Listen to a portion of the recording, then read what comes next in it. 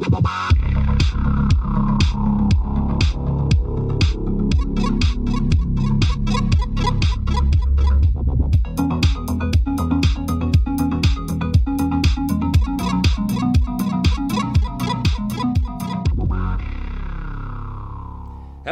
and welcome to the Unlucky Frog Gaming Podcast. You are joined by two of your usual hosts here, Josh Hartley and Tom Mannering. How are we doing again, Tom, this fine week? I am so good. Never been better. Tom, as this is audio only, Tom, for the benefit of you listeners, is sporting a very nice Christmas jumper. I have a Pickle Rickmas. Very, very good. I need to up my Christmas jumper game. All my Christmas jumpers are actually at my mum and dad's. So. Well, it is almost the season. I'm largely wearing this because I was cold. Okay. And it's about the only jumper I own. Fair enough. When does Christmas start for you? Like, when is it, in your mind, acceptable? 1st of December is acceptable. Okay. I have two neighbours at the moment that have full-on lights in their windows, Christmas trees up, the full shebang. And this actually came in on the 15th of November because I noted the date when I saw it. Wow. And I was like, if I were a younger, more rebellious man, you would have a brick through the window out of principle. It's a little harsh. As I say, younger, more rebellious man. Not. I know it's more like Americans basically start as soon as Thanksgiving is over. So I think that I've noticed significantly more people on social media getting Christmassy, and I think it's for that reason. Also, as an aside, just dear retail industry, please stop trying to make Black Friday a thing in the UK. It is not a thing. Stop it now. Yours sincerely, Josh Hartley. I think what I find quite funny about that is a lot of places are doing Black Friday, and I'm going to do finger quotes even though the audience can't see it, but they're doing it for like a week. And I'm like, well, that's not Black Friday then. That's Black Week, which is a very different thing, Yeah.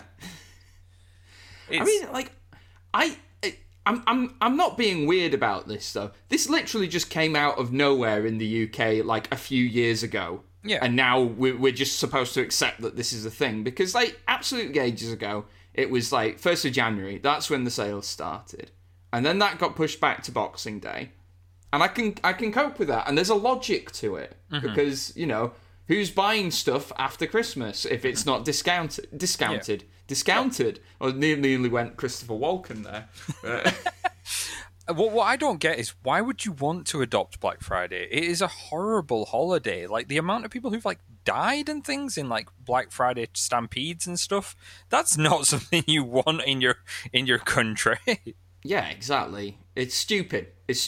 And we should stop doing it and don't entertain. And if nothing else, none of them, most of the deals aren't actual deals. No. Like, they're the same price. They're just saying that it's like discounted. So. Or it's such a trivial discount as well. I looked at a few today on Amazon and I was like, yay, I saved 5%. What a steal. Woo! Anyway. That's just put the world to rights regarding celebrating Christmas too early and celebrating Black Friday at all. And that was a great podcast. We'll see you all. Good show, guys. Good show. No, we do have a few gaming things to talk about. I think we're going to spend quite a little bit of time talking about what Chaosium's brought out over Thanksgiving, which looks really cool. But we need to give a shout out first to Mr. Ben Porter. Because he has achieved the accolade of having one of his miniatures featured in White Dwarf. It's a truly impressive accolade, achieved by few, and well deserved. So, no, well done, Ben. It's his Auric. I'm going to get it wrong because they're just like dwarfs. Because it's like, although they're all the same. It's his Auric Rude Master. And you'll see that in the November edition of White Dwarf, which comes out today as of the recording of this podcast on Friday the 20th. So, and also, dear listener, you might be flicking through the pages of White Dwarf and thinking to yourself, man, I wish I could own miniatures that looked as nice as that. Is he paying you for this? This is Well, the now you second can. week in a row. Thanks to Ashen Hold Art.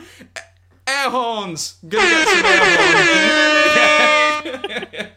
air horns. So, check out Ashen Hold Art because evidently it's not just me who thinks Ben is a really good painter. It's the editors of White Dwarf as well. So hit him up and he'll sort you out.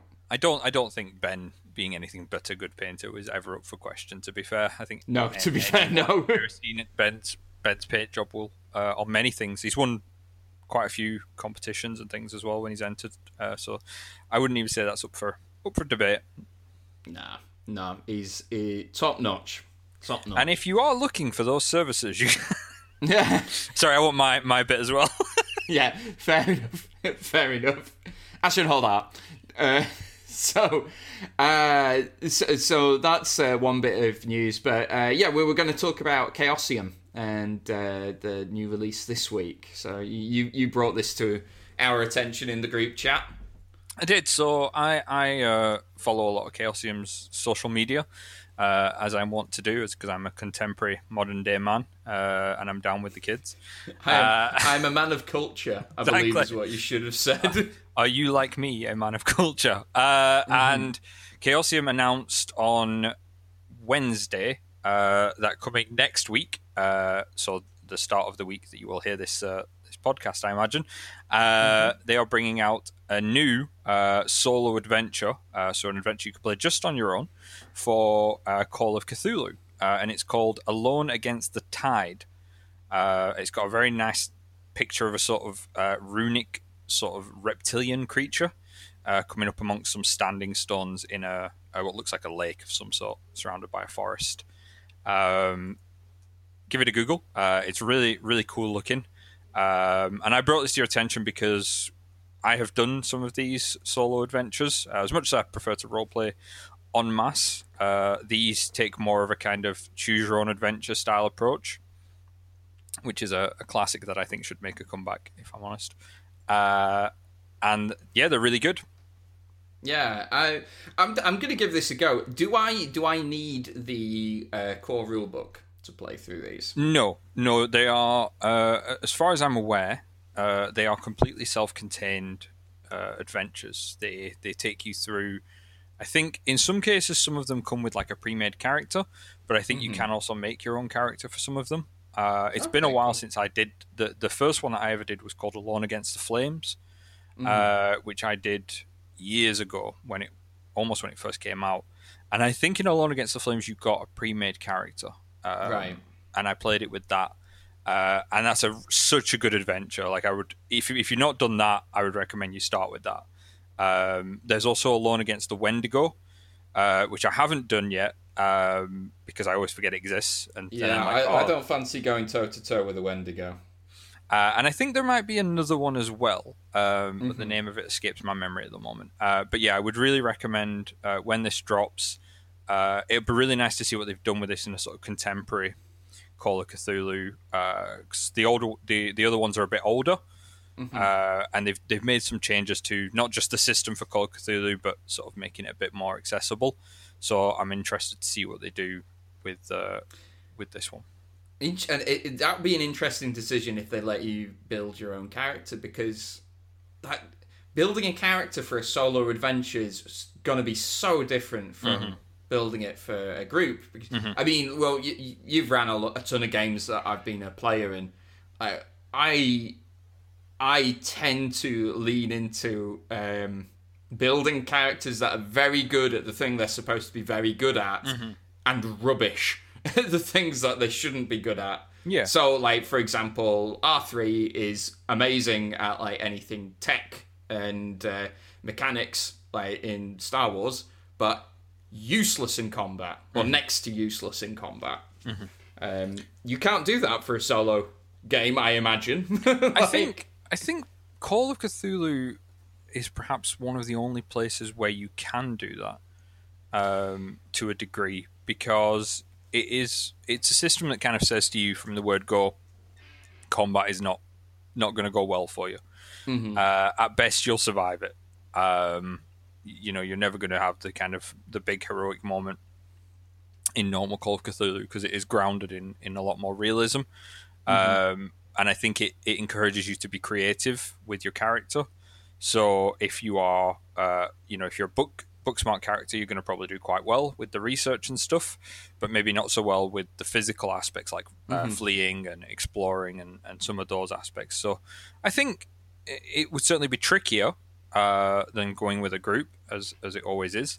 But I think Call of Cthulhu is a game that you can play solo, and that you can play with a very small group as well, of 2 or 3 people. I think if they give you a chance to build your own character, that's great. I'd hope to see that. But even if you get a scripted character, I wouldn't bother too much, and I'd probably roll with it. But I think you probably get away with being able to make one if you knew how to. What I have considered doing previously with these books is using them as sort of a template to do a one-on-one adventure. So I act as kind of almost the book for the person. Almost read the book out to them, not in a weird, teachery way. But a bedtime story with Tom. Tom, this is horrible. Why would you tell me this at sleepy times? Yes. I am 12. Who are you? Get out of my room. Yeah. No, do you know, funnily enough, though, I was actually going to suggest we could maybe do that for the podcast. We could. Yeah, I mean, content. Like you did with Ben, with that one with the weird, slightly sexualized prince. That was amazing. Yeah, why did we do that with the doll prince? I can't remember. Guys, if you haven't got a clue what on earth we're talking about, the previous episodes are up there where I'm going through the House of Madness with Ben, and it's a mess. It is a mess. It is. I think you're right. I think maybe we should do that next week. We'll pick it up and we'll do it next week. Yeah, let's do it. Okay. So yeah, tune in next week. Yes, we're just decided. We've just decided we're going to do this. How long do they typically take to play through? We'll probably need to do a couple of episodes on it. I think they usually take about half an hour to an hour, depending on how quick you read and how quickly you move through it, or how quickly you die. I've got you on this. Because I know the first time I ever did Alone Against the Flames, I do vividly remember dying very quickly in it. Okay. I made a decision that I thought was pretty rational and just died, and I was like, okay then. That's just the way with choose your own adventure books, though. You go okay, so I'll go through the door, turn to page 97, and no, I don't go through the door. I didn't mean that. No, I had my finger still in the page, so it's legit. I can just turn back. Yeah. I used to love them back in the day. I had I borrowed it from the library, an Asterix one, which is good fun. That actually got you rolling some dice and everything, like the what are the really Fighting Fantasy? Yeah, Fighting Fantasy. I only had one lot of them, but I really enjoyed it, and I had a series of them, and it was Sonic the Hedgehog adventure books. That sounds awesome. Yeah, they were really, really cool. I don't know if my mum still has them. I don't know if it's still at my mum's in the attic where a lot of my childhood stuff got stored. So if I ever get a chance to go up there, I might see if I can dig them out. Has anyone ever used Sonic as a setting for an RPG? I've got a feeling that it would just get it would get weird pretty quickly if they ever did that. I imagine there is a setting for it as an RPG. I don't know if there's an official one, but I imagine there's certainly plenty of unofficial. And it's probably been ruined by furries. I was going to say, but you're playing in a very dangerous sandpit with that that particular fandom. I know. I love the Sonic games, even the modern ones. I've picked up the modern Sonic computer games, and people have seen me playing them, and there's an immediate sort of judgment against you that you're clearly part of that scene, and I'm not part of that scene. I grew up playing Sonic games. I appreciate them for what they are. Like everyone in game looking at you like you're buying pornography, like silently judging you. Look at that sick son of a gun. The 2D ones are awesome. In fact, I keep meaning to pick up Sonic Mania because that's, by all accounts, meant to be really good. But I haven't got around to it yet.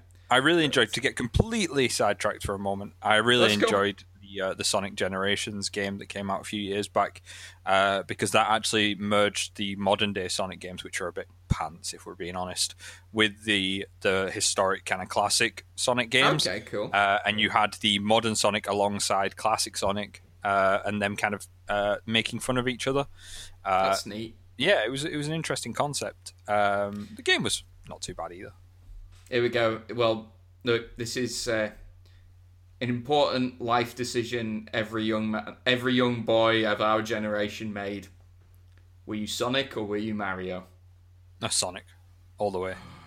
In fact, above and beyond that, I not only was I Sonic, I was Edgelord because I was Knuckles when he came into it.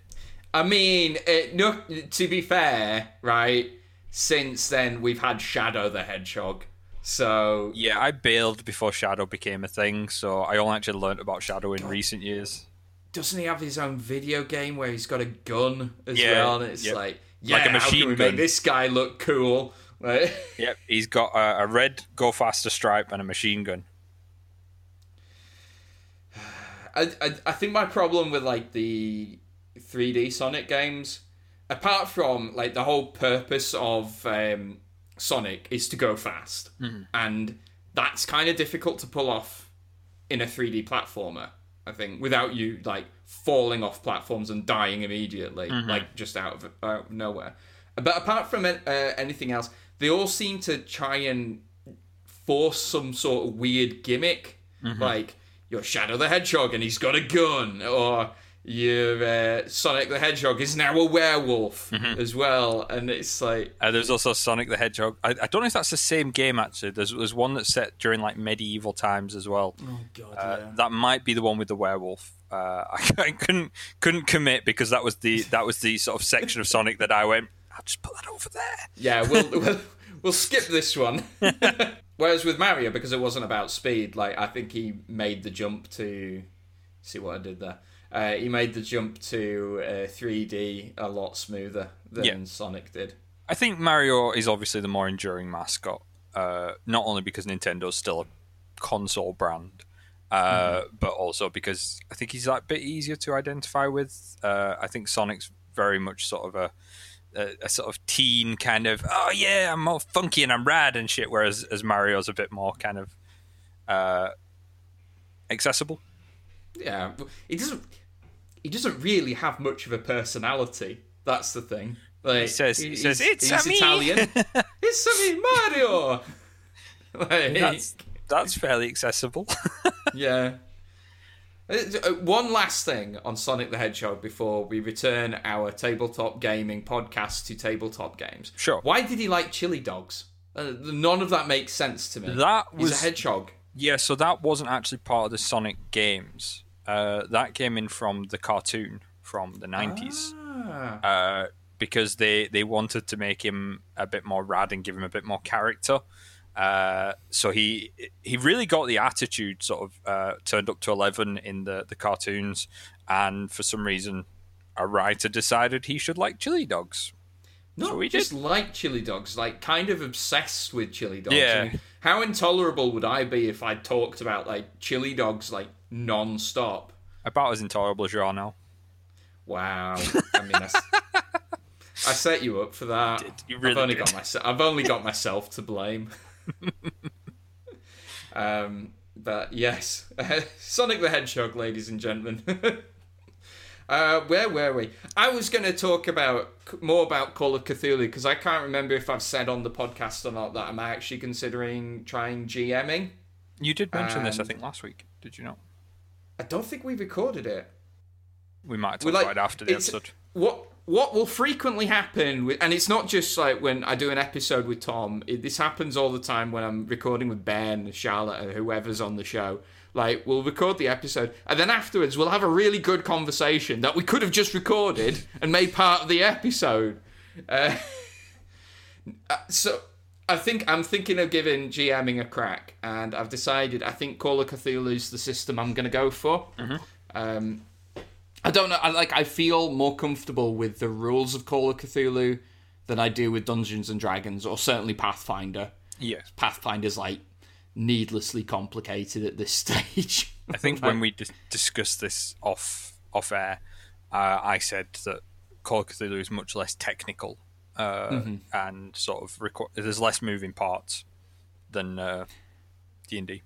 Right, and I kind of think like I kind of think that sanity is the only like really difficult one to kind of keep a track on, and even then you just kind of make a note to yourself like at the start of the session, right, when so and so drops to this, they've gone nuts. Yeah, I think sanity is the thing that you have to be the most sort of able to improvise with, because you know, from 1 minute to the next, a character can go from being fundamentally fine, and then they'll see some Cthulhuid horror, and their mind will snap. And on the spot, you've got to decide how that's going to. And there are some tables to roll on, but more often than not, there will be a component where you need to decide how that's going to manifest. So, to call on an example that we had a session where yourself and Claire's character Millie encountered a Cthulhu-influenced creature in a graveyard. Both mentally snapped at the sight of it, and Claire's character started to delusionally view you as her mother. It was her mother, yeah. And you became immediately fearful of men, which queued up quite nicely with you fetal in Claire's arms, with her protecting her mother, who was screaming for all the men in the party to get away from her. Get away from me, you beast! So it is something you need to. I can't even remember why. In my head, there was a reason why Claire saw her mother and why you became fearful of men. For the life of me, I can't remember what it was. You've got to try and kind of tie that moment of madness to the scenario, to the situation, to the character. I mean, you could go completely off kilter and just have something ridiculously random happen, but I think if you can find a way to tether them to the situation and to the characters, it makes it all that more impactful. Yeah, and incidentally, that moment is one of my favourite like moments ever playing in an RPG. It was so funny just to act that out. Like, it's the only time my guy's gone insane, though. It is, which is pretty good going for Call of Cthulhu. Yeah, I mean, all things considered, it's really good going considering how easy it is if the dice go against you. I think it is a strange one because although we had great fun in that scene, everybody was having a good laugh at it, and it was very funny to watch and to talk about. But on the flip side of it, it was also quite a dark moment as well when you actually sort of contextualize the situation. So that's one thing I really like about Call of Cthulhu as a system, just to sing its praises as well, is it's a very dark, very foreboding, very grim setting. But within that, there's this opportunity both in game and out of game for so many laughs, like for some dark humor for sure, but also just some genuine sort of belly laugh moments. Well, I think it's true. Like, I think is it Sam Raimi who said like there's a very fine line between horror and comedy, and you can cross it like very easily. So I think it does lend itself to that, and that's like there's a ton of reasons why I'm thinking of dipping my toes into the GM lake with Call of Cthulhu, like, and that's another reason, right? I really enjoy. It creates some interesting interactions between characters, whereas like unlike a lot of the other systems that I've tried, they do tend to be very like combat focused. I mean, let's face it, Dungeons and Dragons at its core was a combat simulator, like when it first started.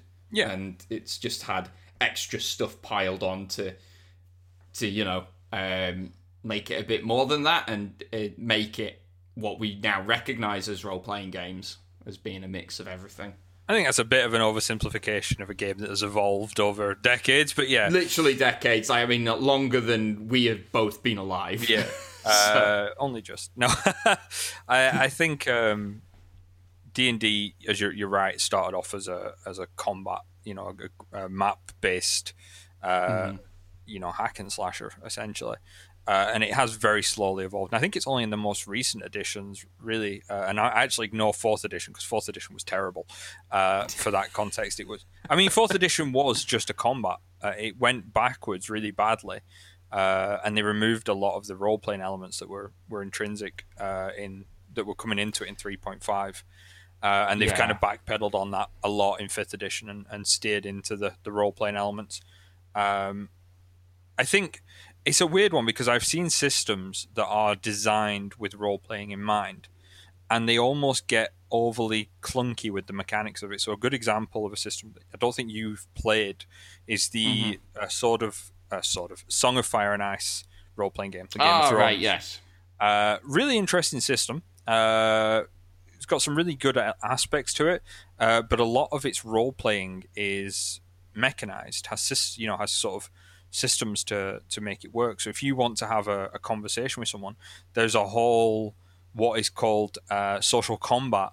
Yeah, element, I've heard this. Where you roll your diplomacy against their grit or whatever it might be, and it can get a bit awkward because it stops being about your ability to put the point across or to play the game or to really evoke the character, and it becomes more about how the dice are landing for everything, which I'm not, as much as I like the idea of social combat, I don't like the idea of that becoming overly sort of based on dice rolls. I mean, it sounds like it takes an existing problem with role-playing games and cranks it up to 11. Like the existing problem being, how do you reconcile like what you're actually saying and the dice that you're rolling? Because I could be playing a really witty character, but I'm not a really witty person. And vice versa. You can have, these people who are really funny, not necessarily playing a witty character, or even they are, and they just roll badly, and it should have worked. Yeah.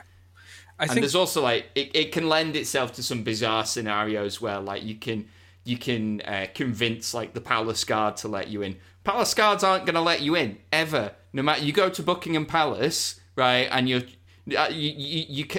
cannot charm your way into that building. Yeah, I mean, I've tried. You've got to look at it from that's a different story. You've got to look at it from a cinematic point of view, I think, in that context. I think my big issue with the Song of Fire and Ice roleplay is you can social combat other players, which I really don't like, because you can, by having good rolls or min-maxing into social combat, you can have fundamentally force another player character, to do something that they don't want to do. And I think if you remove that player agency, if I want your character to do something in a game, for me, I should be able to find a way to persuade you of that. Whether that's, hey Josh, we're going to get a ton of gold for this, or hey Josh, we're heroes, this is the right thing to do, or hey Josh's character, as it should be in the situation. That's, even if I, Tom, am not the most persuasive person, I should never have the ability, shy of perhaps magical compulsion, and even then I'd be a bit uncomfortable with it, but I should never have the ability to take agency off another player character.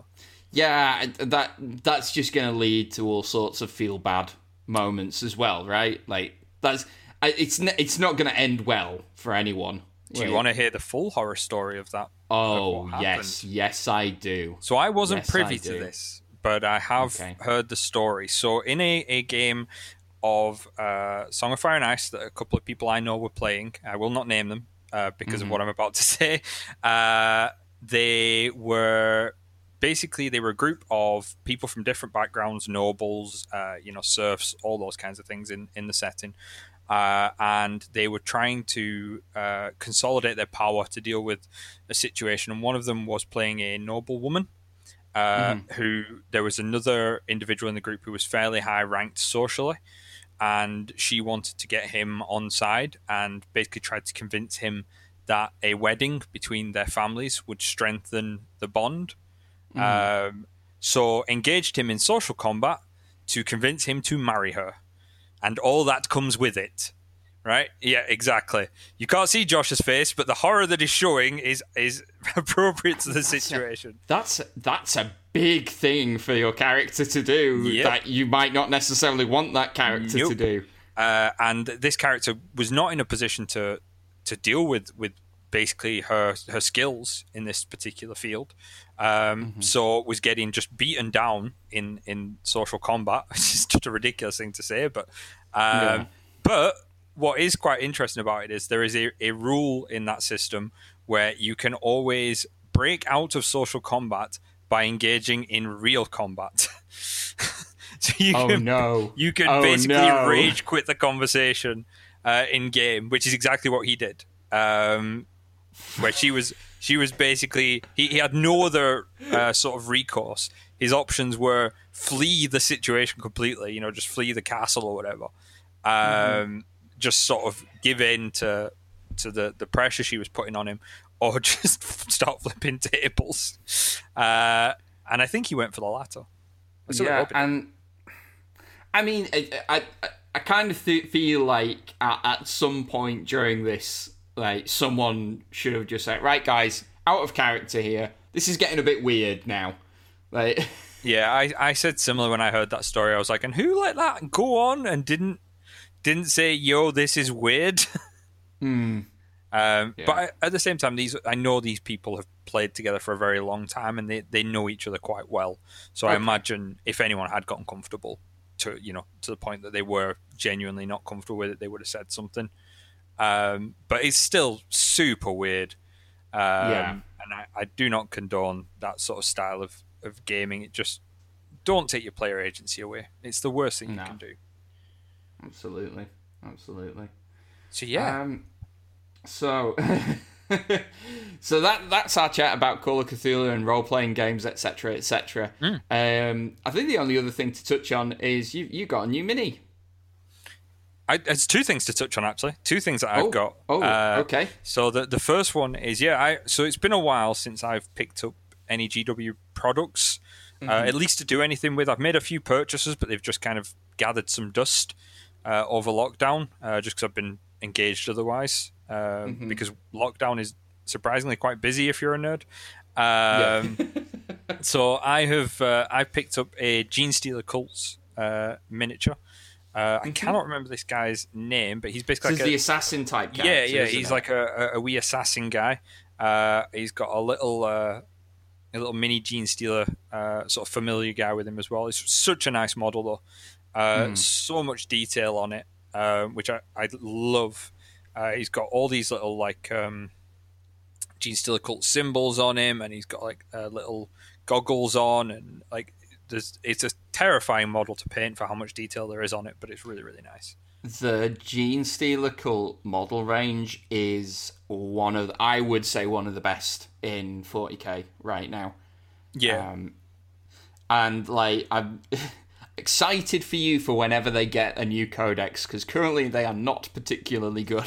But I'm also excited for me when they get a new codex. I think I've played my Genestealer Cult army 2 or 3 times, and I've never come even remotely close to winning with them. And I think in part that is on me, because one, I don't really know their tactics very well, and two, my Genestealer Cult army is built up of models I like, or models I got in box sets, rather than sort of actually planned. So it's a bit sort of hodgepodge, rather than a proper army. But I am going to make, when the new codex comes out, I am going to make some amendments and pick up a few extra bits. I don't think you're going to be waiting too long, because like at the rate that they're going through codices, we're going to be done like well before this time next year. Yeah, like if they keep releasing 2 a month. Definitely. Speaking of which, Death Guard comes out in December. Cannot wait. Not talking very about excited. Nope, it's not happening. No. We discussed this last week. I'm not going on a rant. I'm just going to move past it. We're going to breeze past that point. There's no new Space Marine codexes. Everything's fine. Yes. Okay.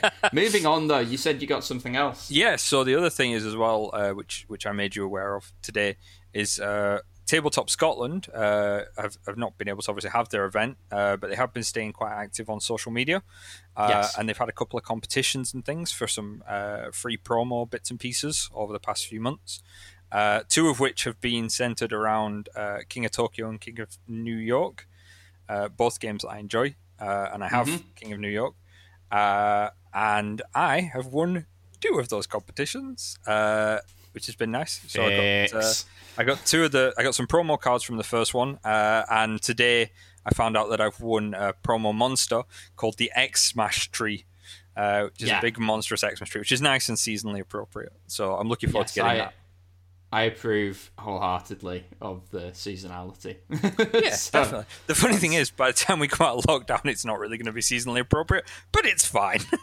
We will be able to play King of New York or King of Tokyo at Christmas time in future years. Yes, so exactly. It will carry over for years to come when we play our festive games, as we normally do get together and play some games at some point. We were chatting today about doing the Secret Santa episode. We were figuring out the logistics.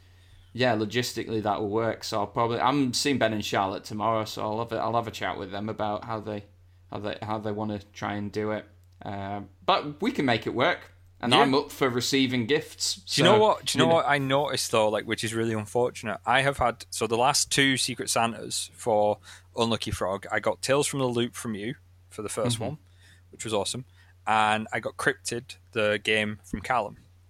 Yes. Tales from the Loop, I was planning on running this year. Didn't get to run it because of lockdown. And Cryptid, I got for Christmas, which is a board game, and couldn't play it because of lockdown. So my 2 gifts have both just been sitting waiting for me to use them, and didn't happen because of lockdown. I mean, I'm not exaggerating. I've got stuff from last Christmas that I haven't been able to touch. My Secret Santa present, which is Imhotep, that hasn't come out of the cellophane yet. And I got from, I think it was my brother who got me the Stranger Things Dungeons and Dragons kit. Oh, have you got that? Nice. Yeah, I've got that, and I haven't been able to touch it because we can't do things face to face right now. So it's annoying. But on the upside, though, you have a nice Demogorgon miniature, so you know. I do have a nice mini, so that makes it all worthwhile. Rightio. Well, I think, guys, that is all we have time for this week. So, like I said, tune in next week because I am well up for doing the solo Call of Cthulhu game. Yep. I will probably die horribly, but I'm looking forward to it. I think we'll make it happen. Yeah. But until next time, guys, thanks again for listening and take care. Bye. Bye.